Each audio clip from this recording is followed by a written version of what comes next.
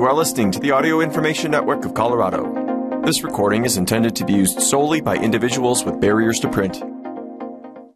AINC programming is brought to you in part by Weissman Family Dental in Boulder, Colorado. For over 25 years, Weissman Family Dental has been providing high-quality dentistry. They offer regular checkups, emergency care, and a wide range of specialty services. They also have staff that speak Spanish.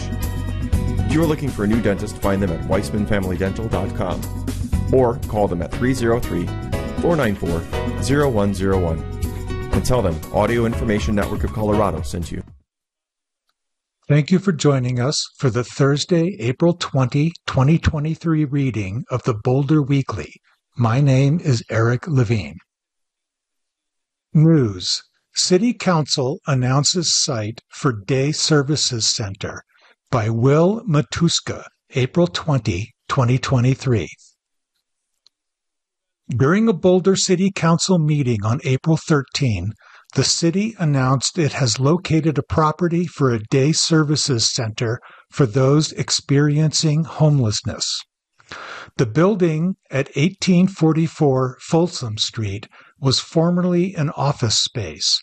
Boulder Shelter for the Homeless will run the center, which is scheduled to open later this year, but there are ongoing discussions on what services will be available.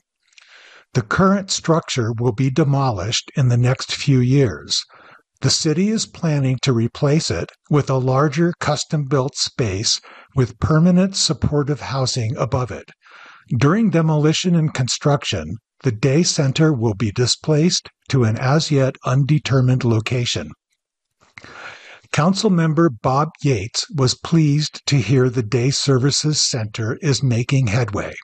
Quote, "I find it disappointing that up until now, Boulder is one of the few cities on the Front Range of our size that hasn't had either a 24-hour shelter or at least a day services center where people can be during the daytime," unquote, he told Boulder Weekly. But council members and staff also said that they recognize more needs to be done to address homelessness in Boulder. Quote, "The frustration that we have, that the community has, is that despite the success of getting individuals out of homelessness, we still see these challenges," unquote, Kurt Fernhaber, Housing and Human Services Director, said during the meeting.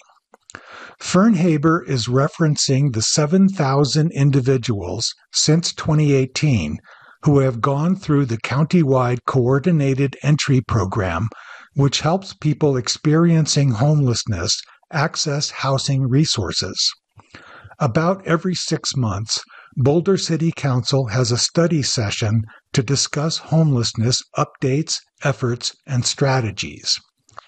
New programs are kicking off, including the Building Home program, launched earlier this month, to support newly housed community members, and an on-street mental health team that will operate without the presence of a police officer.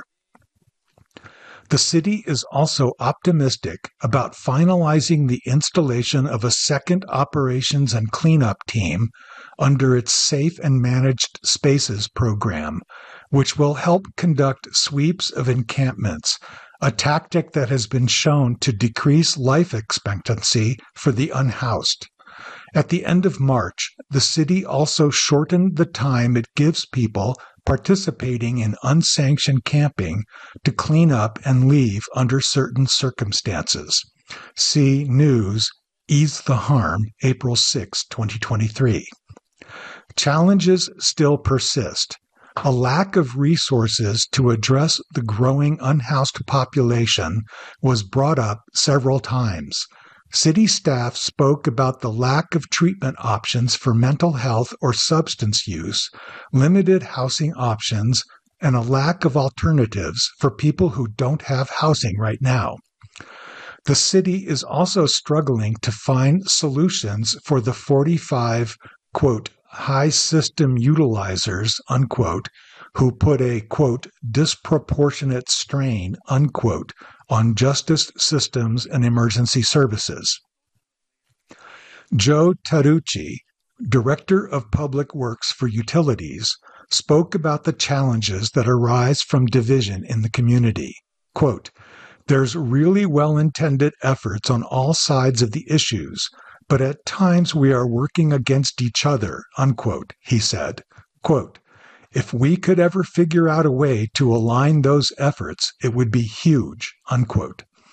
No decisions were made at the meeting, but Council expects to discuss these topics more in depth moving forward. News. Lawyer for POP member calls investigation findings incorrect and illegal. A special counsel recommends removing a member of Boulder's police oversight panel by Caitlin Rocket, April 20, 2023.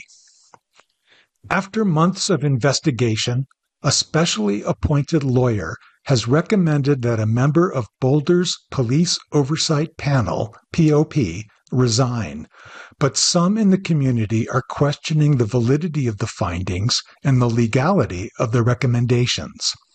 The City of Boulder hired attorney Clay Douglas in January to investigate 5 Code of Conduct complaints, all of which were filed by Boulder residents, related to the appointment of new POP members. The panel is tasked with reviewing police department disciplinary action in cases where officers are accused of wrongdoing. 2 of the complaints claim that POP member Lisa Sweeney Moran had made statements online being critical of police and as such was unable to make impartial decisions on the panel. The complaints also pointed to Sweeney Moran's involvement with the ongoing American Civil Liberties Union lawsuit against Boulder's camping ban. Douglas agreed, quote, "Available evidence of Lisa Sweeney Moran's real or perceived bias or prejudice could undermine public trust in and effectiveness of the police oversight panel," unquote, Douglas wrote in the report released on April 14. Quote, "I recommend Council consider requesting Sweeney Moran's resignation from the police oversight panel. If she refuses such a request, I recommend Council consider removing her," unquote. But Sweeney Moran told Boulder Weekly she has no plans to resign from the board, and her lawyer, Dan Williams of Hutchison, Black & Cook, has responded to the findings of the investigation via a letter to Douglas and the city attorney, calling the recommendation for his client to resign or be removed from the panel, quote, "illegal," unquote, as neither of the 2 Code of Conduct complaints directly accuses Sweeney Moran of misconduct. One complaint accuses members of the POP Selection Committee of misconduct by selecting Sweeney Moran. The second complaint accuses 6 members of Boulder City Council of misconduct by voting to approve Sweeney Moran's place on the panel. Quote, "One must have been found to have personally violated the city's code of conduct as a precondition for the issuance of a sanction against the person," unquote, Williams writes. Quote, "Because the special counsel makes no finding that Ms. Sweeney Moran personally violated the code of conduct, the city is not authorized to sanction her or remove her from the police oversight panel," unquote. Williams also writes that the city attorney and special counsel, quote, "misconstrue what constitutes a code of conduct violation," unquote, that Douglas, quote, "failed to conduct an effective investigation," unquote, by not interviewing POP Selection Committee members, and that the recommendations in the report, quote, "undermine the integrity of the police oversight panel, disrupting its work," unquote. Jude Landsman is a member of the executive committee of the Boulder County chapter of the NAACP and was a member of the POP Selection Committee who recommended Sweeney Moran.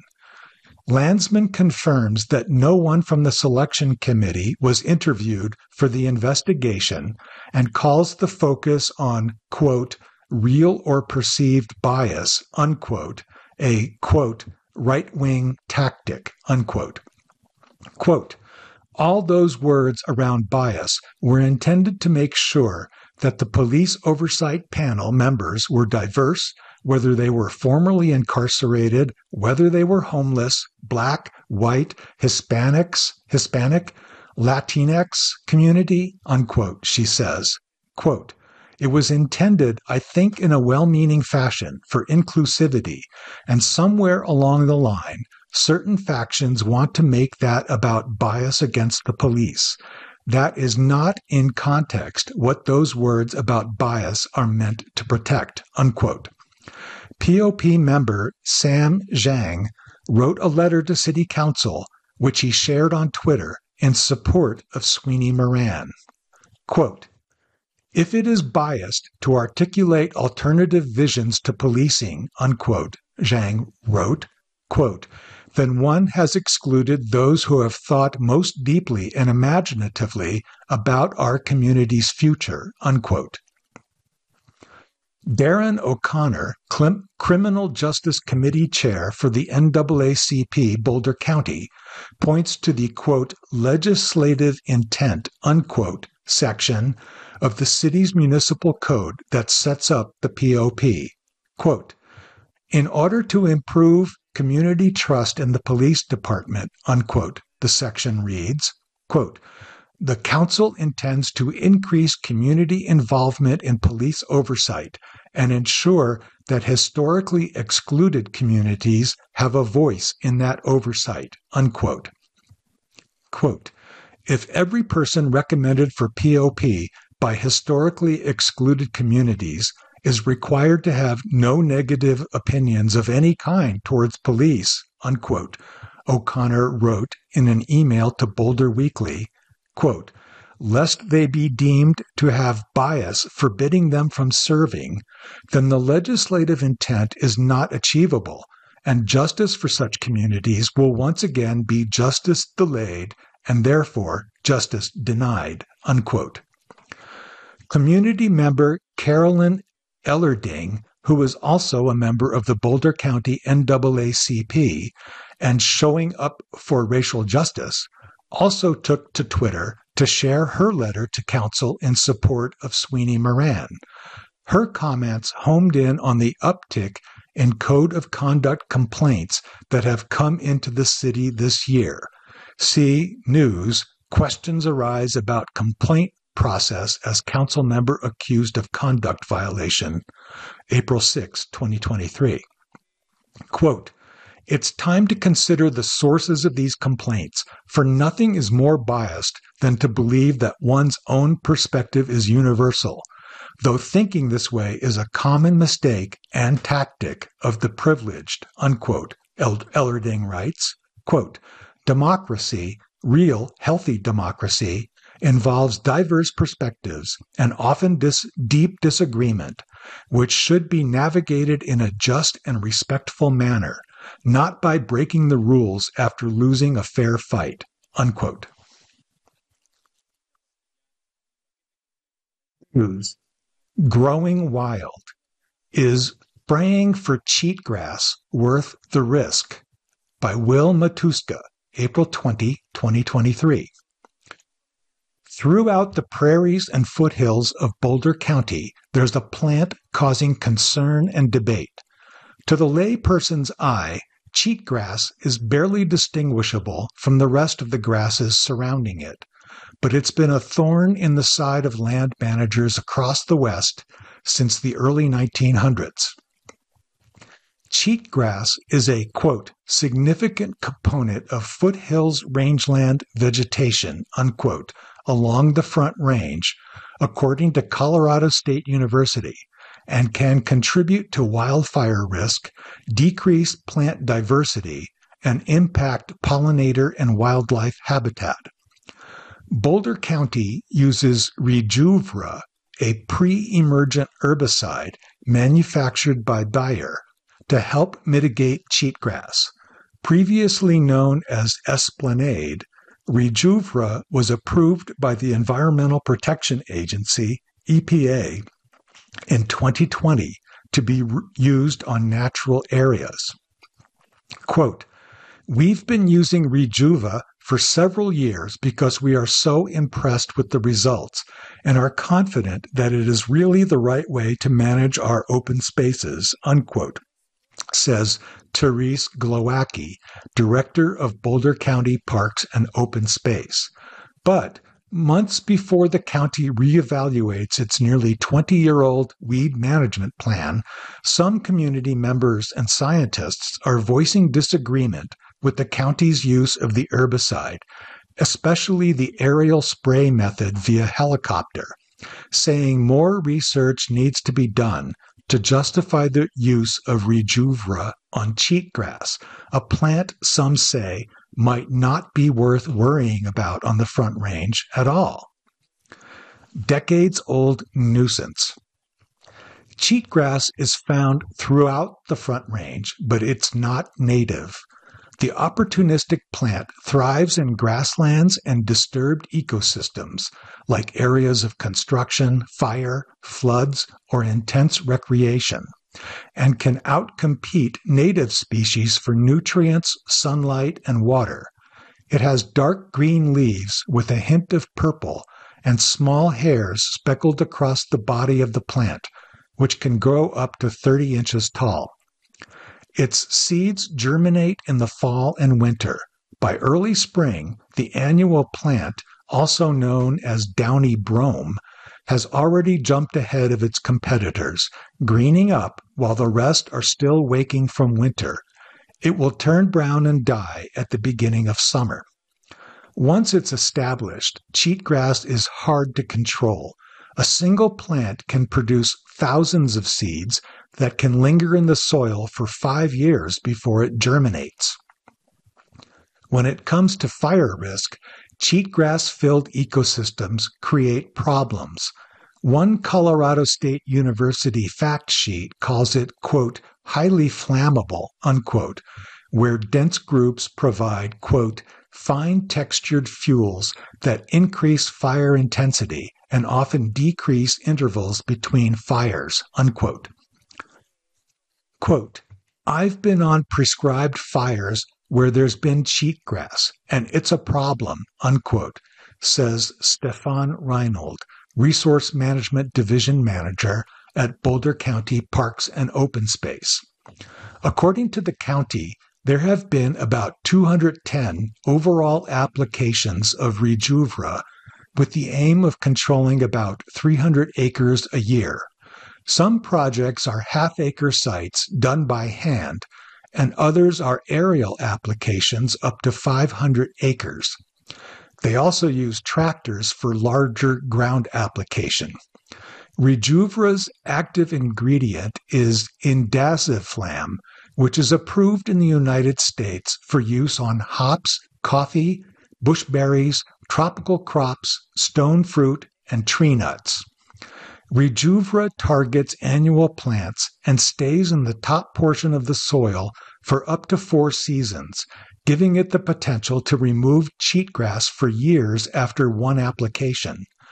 In areas where the herbicide has been applied in the county, Glowacki says she sees less cheatgrass and more native plants. The county has used other control methods like prescribed fire and grazing, but Glowacki says Rejuva is more effective, costs less, $42 an acre, and requires less time and resources than other techniques.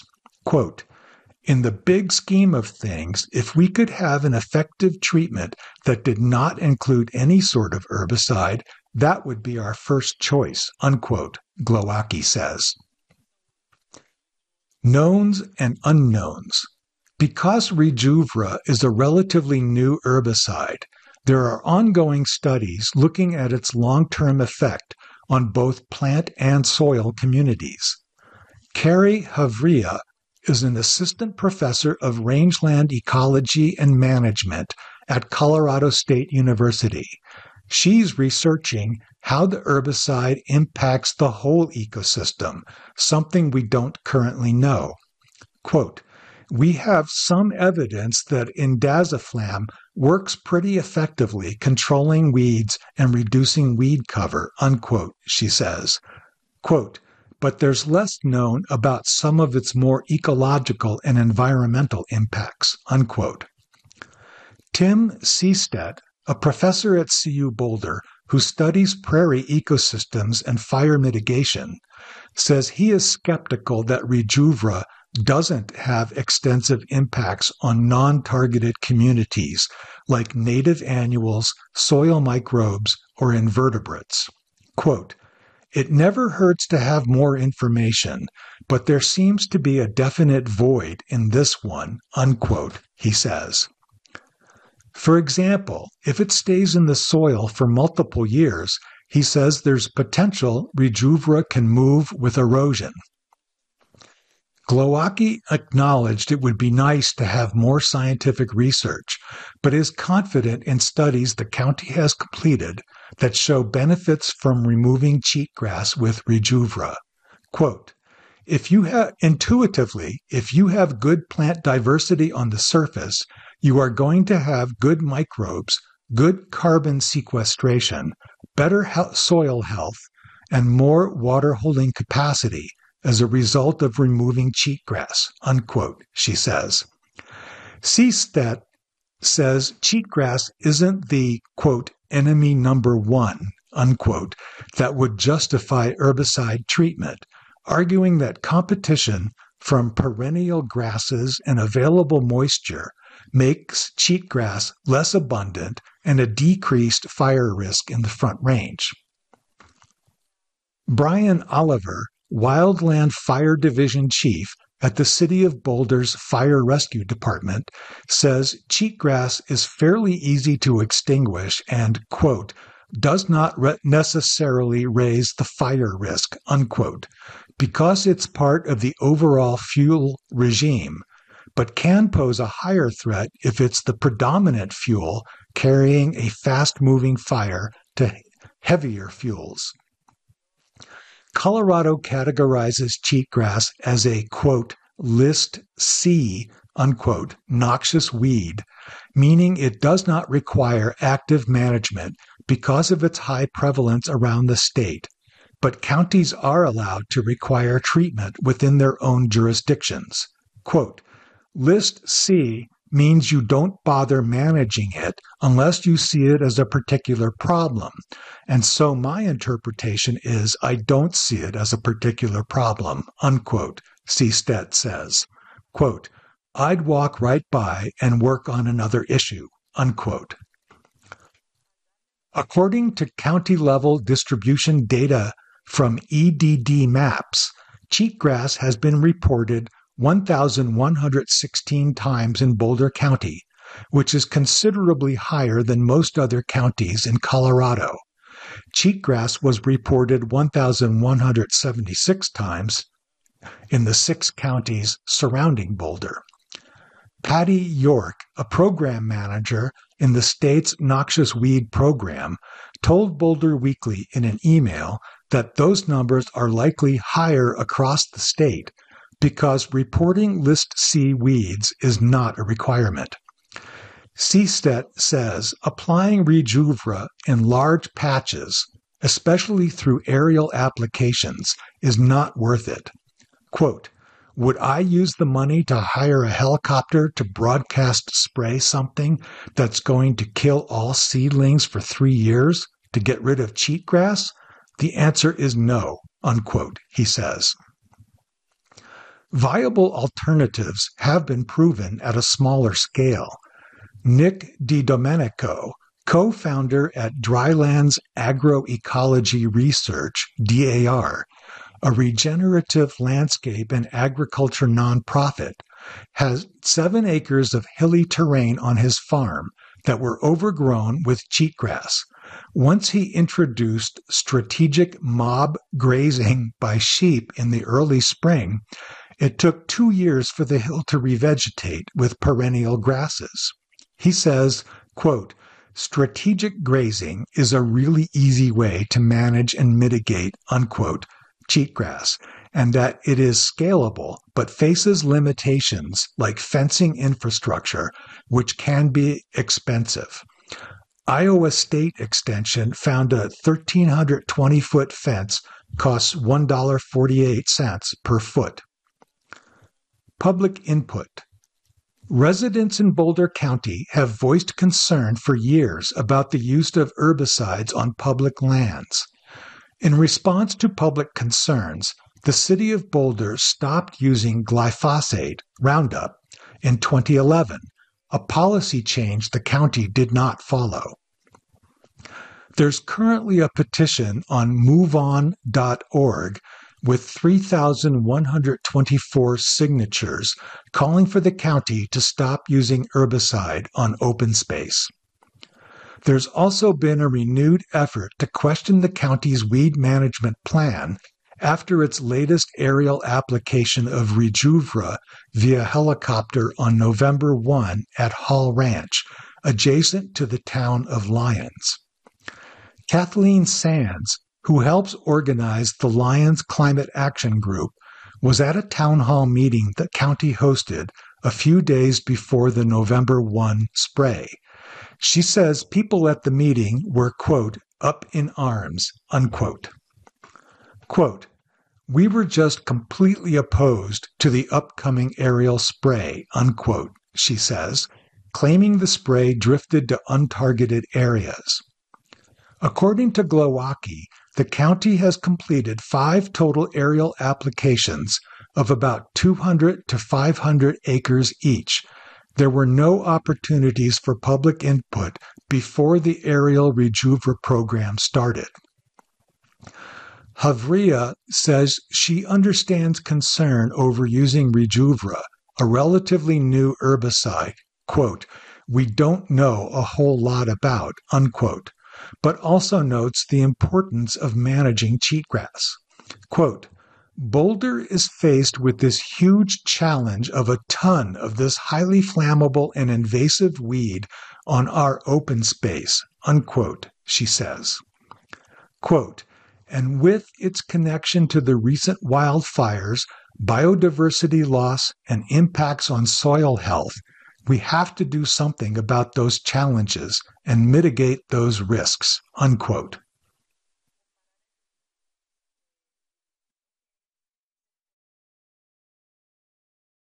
Earlier this year, Parks and Open Space and the Boulder County Commissioners paused aerial herbicide application as a result of public concern and to give an opportunity for the public to provide input on its weed management policy, which is slated to be reevaluated this fall.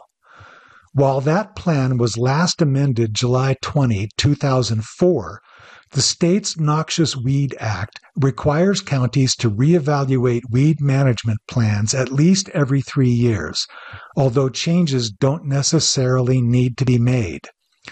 Glowacki says Parks and Open Space will still propose to have aerial applications as a method to help access remote areas, and because of its effective weed control and cost.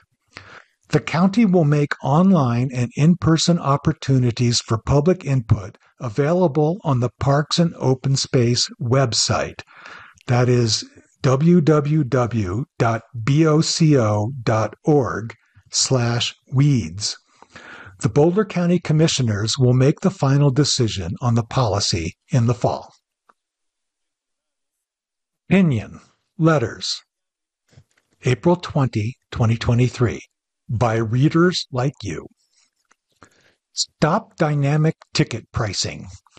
When Taylor Swift tickets went on sale last November, the experience highlighted problems in event ticketing. Colorado has the chance to bring transparency to event ticketing by requiring ticket holdback disclosure and bot reporting via Senate Bill 60. It's time for event ticketers to be transparent with fans about the number of tickets for sale. When I tried to buy tickets for a Skrillex Red Rocks show, I was offered premium, dynamically priced tickets between $475 and $800 each. If event ticketers don't want to be transparent about holdbacks and report bots, lawmakers should look at ending exclusive contracts on publicly owned and financed buildings and stopping dynamic pricing. From Arthur Lewis in Denver. Coloradans impacted by Alzheimer's and dementia. 76,000 Coloradans are living with Alzheimer's disease, and that number is expected to rise by 21% in the next few years. As a Coloradan whose parents were both diagnosed with Alzheimer's, I know firsthand how devastating the disease can be. I look to our members of Congress to support important legislation that will make a difference for families like mine. Congress is considering reauthorizing 2 laws that have helped our nation make progress in research, care, and awareness about Alzheimer's disease: the National Alzheimer's Plan Act and the Alzheimer's Accountability Act. These important laws have helped researchers and providers understand the disease and the needs of the families struggling with it. Additionally, the Comprehensive Care for Alzheimer's Act would streamline the ever-changing healthcare maze that Alzheimer's families must navigate to get care for their loved one. Coordinating the delivery of Alzheimer's care can reduce costs while providing improved quality of care. Thank you to Senator Michael Bennet for his quick work in co-sponsoring these bills and joining the bipartisan Congressional Task Force on Alzheimer's Disease. From Tim Jordan in Denver. Entertainment, stage, growing pains. Local staging of coming-of-age pop opera supports LGBTQ youth mental health by Tony Tresca, April 20, 2023. Many artists are drawn to the theater because it fosters a sense of community. So when a playhouse announces its closure, the creatives involved frequently feel like they are losing a home. Quote, "A year ago, when we found out that Longmont's Jester's Dinner Theater was closing, a few of us tried to do a fundraiser concert at the Arts Hub to save Jester," unquote, says local performer Alex Cullen. Quote, "It didn't work out, but Kenzie Rosenstone, the Arts Hub director of programming, snatched us all up," unquote. Now Cullen has a new home at the nonprofit's multidisciplinary, multi-million-dollar arts facility in Lafayette, where she works as a teaching artist and handles a number of duties on both sides of the curtain. Quote, "Between directing, acting, and helping backstage at the Arts Hub, I haven't stopped," unquote, she says. Quote, "I now know where all the best nap spots are in the building," unquote. Helen Campbell was looking for that same sense of belonging when she auditioned for The Addams Family at the Arts Hub in the summer of 2022. After being cast as Wednesday Addams, she found the organization to be a great way to make friends and has since appeared on stage in several other shows. Campbell and Colin became close while portraying Heather Duke and Heather Chandler in Heathers, the musical, produced earlier this year as part of the Arts Hub Emerging Artists Mentorship Program, offering aspiring theater makers the chance to gain practical production experience. Now the pair are working together as co-directors for the ongoing production of Bear, a pop opera, that's B-A-R-E, whose upcoming final weekend wraps at the Art Hub on Sunday, April 23. Quote, "A couple of shows were being thrown around for our next project," unquote, Rosenstone says. Quote, "But Bear won out because we all love this musical, and we have many artists who work with us who resonate with stories that center on the expression of identity. Bear is the type of story we want to share with our community, unquote. For the kids, set in a co-ed Catholic boarding school, Bear is a 2000 coming-of-age rock musical by Damon Intrabartolo and John Hartmere, following a group of seniors, Peter, Jason, Matt, Ivy, and Nadia, as they walk the tightrope of their emerging sexual identities and religious anxieties while rehearsing for a production of Romeo and Juliet. Quote, "As directors, we took time to dive into every song to pull out the message behind it," unquote, says Campbell.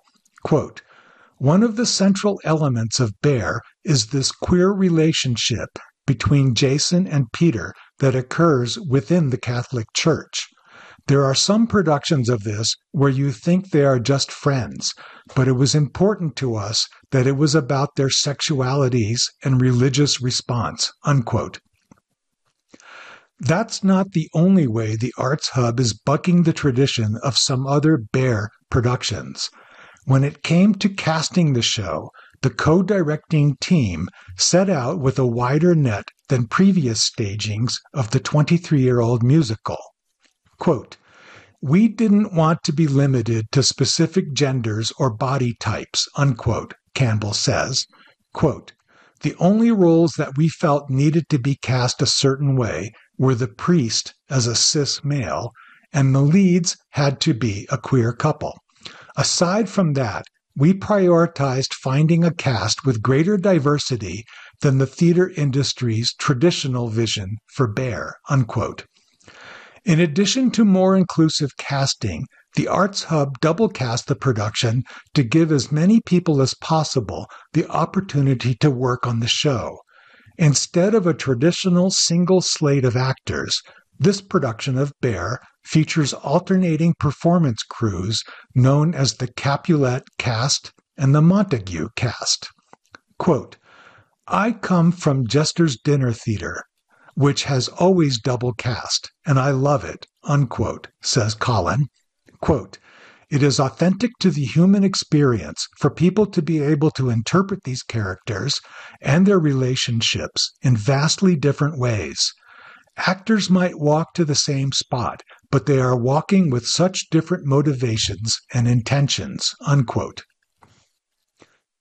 To better serve those different acting choices, the co-directors worked with the design team to create an all-black stationery set to keep distraction at a minimum. Aside from occasional red and blue accent pieces, the environment is a blank canvas for the performances to shine.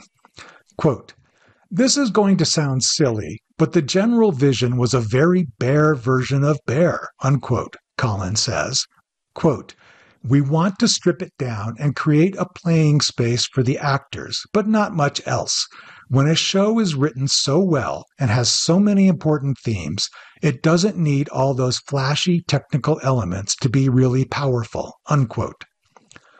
The team knows those themes, which include drug abuse and self-harm, might be challenging for some audience members. That's why the Arts Hub has partnered with local LGBTQ organizations like the Denver-based Center on Colfax and Boulder County's OASOS, Open and Affirming Sexual Orientation and Gender Identity Support, to provide resources and support to patrons at the show.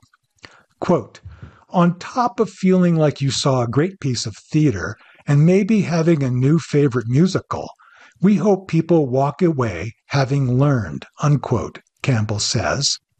Quote, "We hope that after watching the show and listening to the nonprofits, people's eyes will be opened because everything you see in the show is happening in real life," unquote. On stage, Bear, a pop opera by Damon Intrabartolo and John Hartmere, various times through April 23, the Arts Hub, 420 Courtney Way, Lafayette. You can get tickets at artshub.booksmart.com. booktix.com. Entertainment, music. Hall of the Wild. Leftover Salmon banjo player Andy Thorne gets foxy in the foothills by Adam Perry, April 20, 2023. Andy Thorne has always walked a fine line between tradition and experimentation. Even as a kid in bluegrass-obsessed North Carolina, watching banjo greats chop it up at traditional showcases like Doc Watson's legendary Merle Fest, the future leftover salmon musician knew he was a little different. Quote, "My banjo playing is always going to go back to the roots, but I'm fairly progressive," unquote, Thorne says. Quote, "Even back then, people in North Carolina thought I played too much hooly-hoo. This great banjo player said, 'Man, you like that hooly-hoo,' unquote." Raised in a bluegrass-loving family, he started taking piano lessons in elementary school, began, quote, "messing around with the guitar maybe around age 10, unquote, and picked up a banjo on a whim at age 12. Quote, "I just sort of ended up with this instrument because it was $50 at my neighbor's yard sale, and I was fascinated with it because it seemed really unique and fun," unquote, Thorne says. Quote, "It was something I messed with at home, but by the time I was in high school, I had a little band with my friends. Suddenly, after 'Oh Brother, Where Art Thou?' the banjo was cool," unquote. Picking up his first banjo at that yard sale was Thorne's gateway to most of the music he loves today, including Bela Fleck, Tony Trischka, and his hero, Doc Watson, whom he calls, quote, "the greatest singer-guitar player ever," unquote. But before long, he also began to gravitate toward the, quote, "hooly-hoo," unquote, coming from bands like the String Cheese Incident and Leftover Salmon, two jammy bluegrass-inspired outfits based in Colorado that often toured through North Carolina, including a stop at Watson's Merle Fest that wound up being a turning point for Thorne. Quote, "I was like, wow, this is what I'd love to do. This is bluegrass, but mixed with some improv, and they're having fun. They're not wearing suits. They're smiling and having a great time," unquote, he says. Quote, "I knew they were from Colorado, so I was like, I've got to get out to Colorado and see what's going on with the music scene," unquote. Thorne visited Colorado in high school, hiking 14ers and camping. On a ski trip in 2003, he met Anders Beck, later of Green Sky Bluegrass, and the two started jamming together. Thorne ended up spending a summer in Durango and even winning the banjo contest at the Rocky Grass Festival in Lyons. After 2 years touring in Larry Keel's band, Thorne finally drove to the Centennial State in his station wagon, this time to stay, taking a job in the Emmett Nershi Band.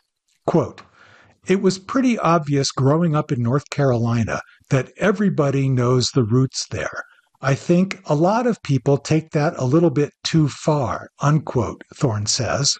Quote, "In Colorado, it was sort of the opposite end of the spectrum. Between these two cultures, I figured out how to keep the roots alive while jamming," unquote.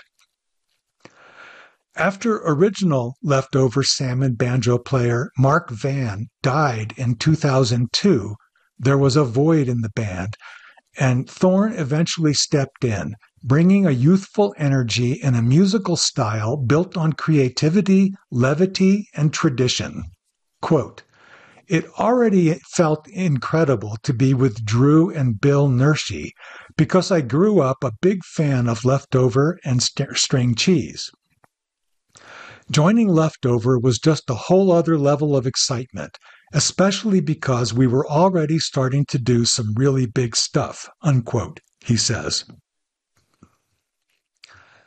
Not only has Thorne found a home in leftover salmon, but his literal home in the Boulder foothills has been an unexpectedly productive creative site for his emerging solo career, thanks in part to the local fauna.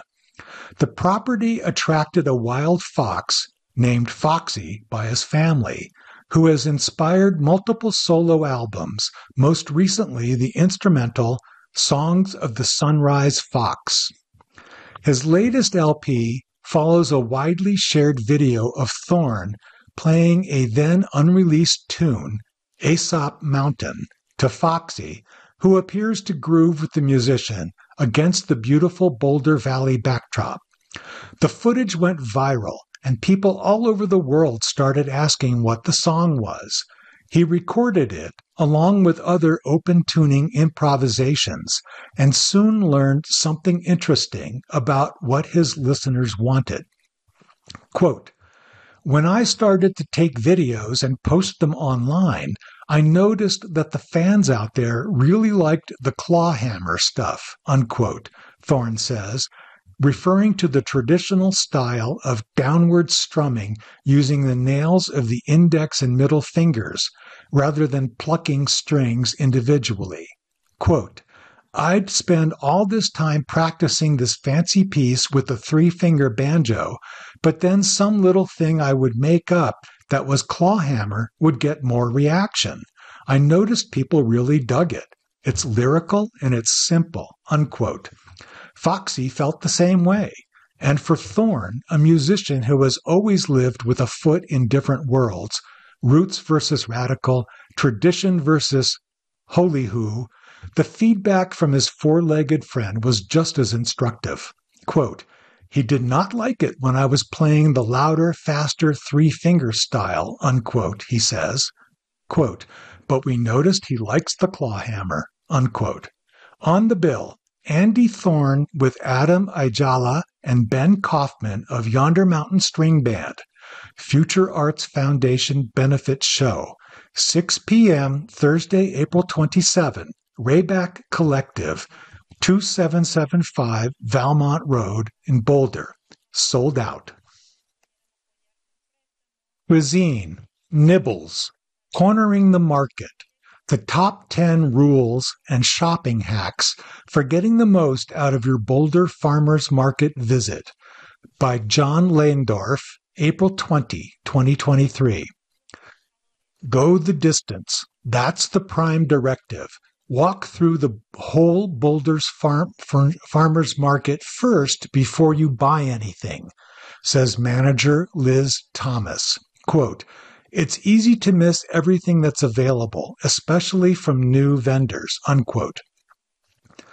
As the market commenced its 2023 season, Thomas gave Boulder Weekly a guided tour of the market, pointing out a dozen new farmers, bakeries, and guest vendors. She knows the territory well. On a typical Saturday, she says she averages more than 15,000 steps. Before you get too far into the market's season, we offer the following do's and don'ts to being a good market shopper. Rule number 1, leave your snake at home, Thomas says. That also goes for the cats, parrots, ferrets, and of course dogs that customers have tried to bring into the market. Quote, "We all love dogs, but leave them at home. You have to think of this as an open-air grocery store where you also wouldn't bring your pet," unquote, she says. Rule number 2, visit often, Thomas says, because the parade of produce and flower varieties changes week to week and progresses through the season from early greens to end-of-season apples and winter squash. Rule number 3, go around the corner. Visit the booths along Canyon Boulevard, which includes Masa Seed Foundation, the award-winning Harkin Cider, shaded seating, and a vegan ice cream truck. Rule number 4, never ask for bananas or pineapples or peaches out of season. Quote, do expect to find only local produce and Colorado fruit, unquote, Thomas says. Yes, the market's food booths use produce and ingredients from other places, but are encouraged to feature locally sourced items. There is coffee available because, well, we must have coffee, but it is always locally roasted. Rule number 5, talk to the farmers and vendors. Yes, interpersonal communications, Thomas advises. Quote, ask the farmers, what's the best you have today?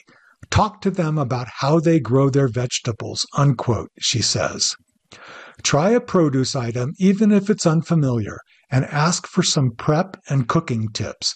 Most importantly, never turn down a free sample. Rule number 6, always arrive early. Quote, the selection of produce is always better first thing in the morning. It's cooler, the crowds are smaller, and the parking is easier.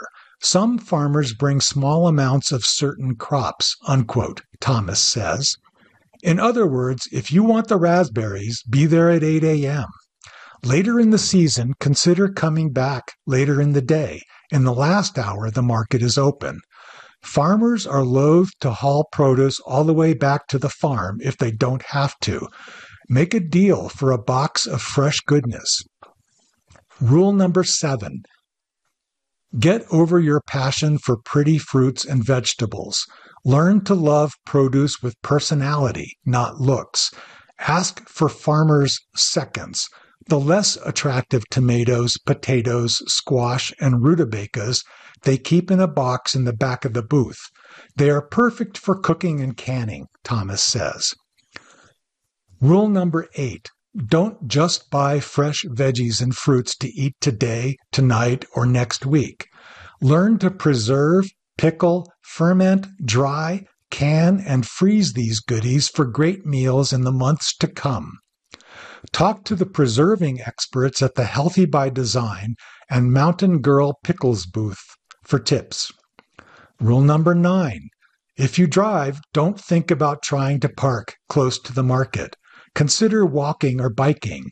Do your part for sustainability by bringing your own reusable bags. Thomas also asks market customers to bring their own coffee or tea mug, as she does, and your own utensils to cut down on stuff going to the landfill. Remember that Boulder's composting rules no longer allow so-called compostable silverware or containers. Rule number 10. Don't whine about the prices. It is irrelevant that you can buy onions cheaper at Walmart. Quote, everyone at this market is local. Your money stays local. It keeps farmers in business and helps local food security, unquote, Thomas says.